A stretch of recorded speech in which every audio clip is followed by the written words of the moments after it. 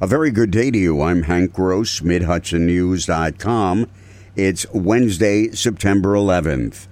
Orange County native Matthew Gross was a Continental Express jet captain piloting a flight over Ohio on the morning of September 11, 2001, when air traffic control came on the radio instructing him to land his full plane immediately because of a national emergency. He didn't know what happened until he landed in Cleveland and saw the TV reports in the passenger terminal.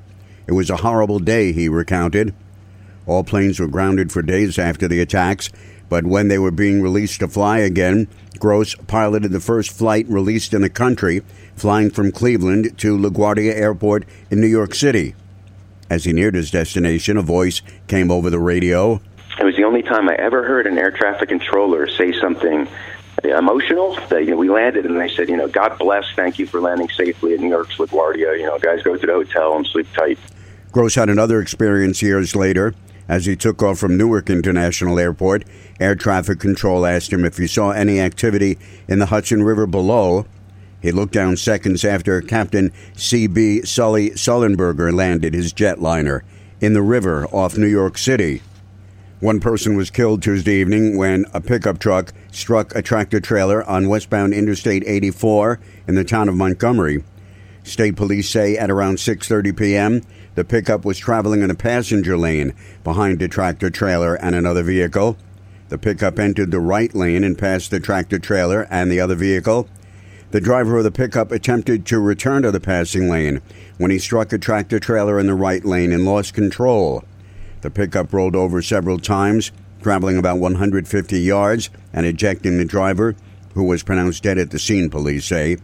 Interstate 84 westbound was closed in both directions. The Hudson Valley Area Labor Federation has a new leader. The executive board yesterday elected Sparrow Tobin of Middletown to lead the regional organization for the next 2.5 years. He replaces Billy Ricaldo, who has retired from his civil service job. Tobin's goal is to create a more visible and dynamic labor movement in the 7-county Hudson Valley region the group represents. I'm looking forward to working with our partners in organized labor, our affiliates, and our allies, as well as our community leaders and our city governments and politicians, and making, attracting good union jobs to the Hudson Valley that have benefits and that people can make careers out of.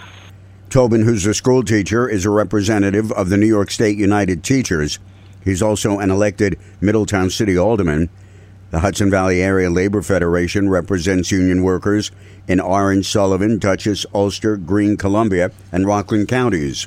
Dutchess County now has stiff animal cruelty prevention laws, as County Executive Marcus Molinaro signed them on Tuesday.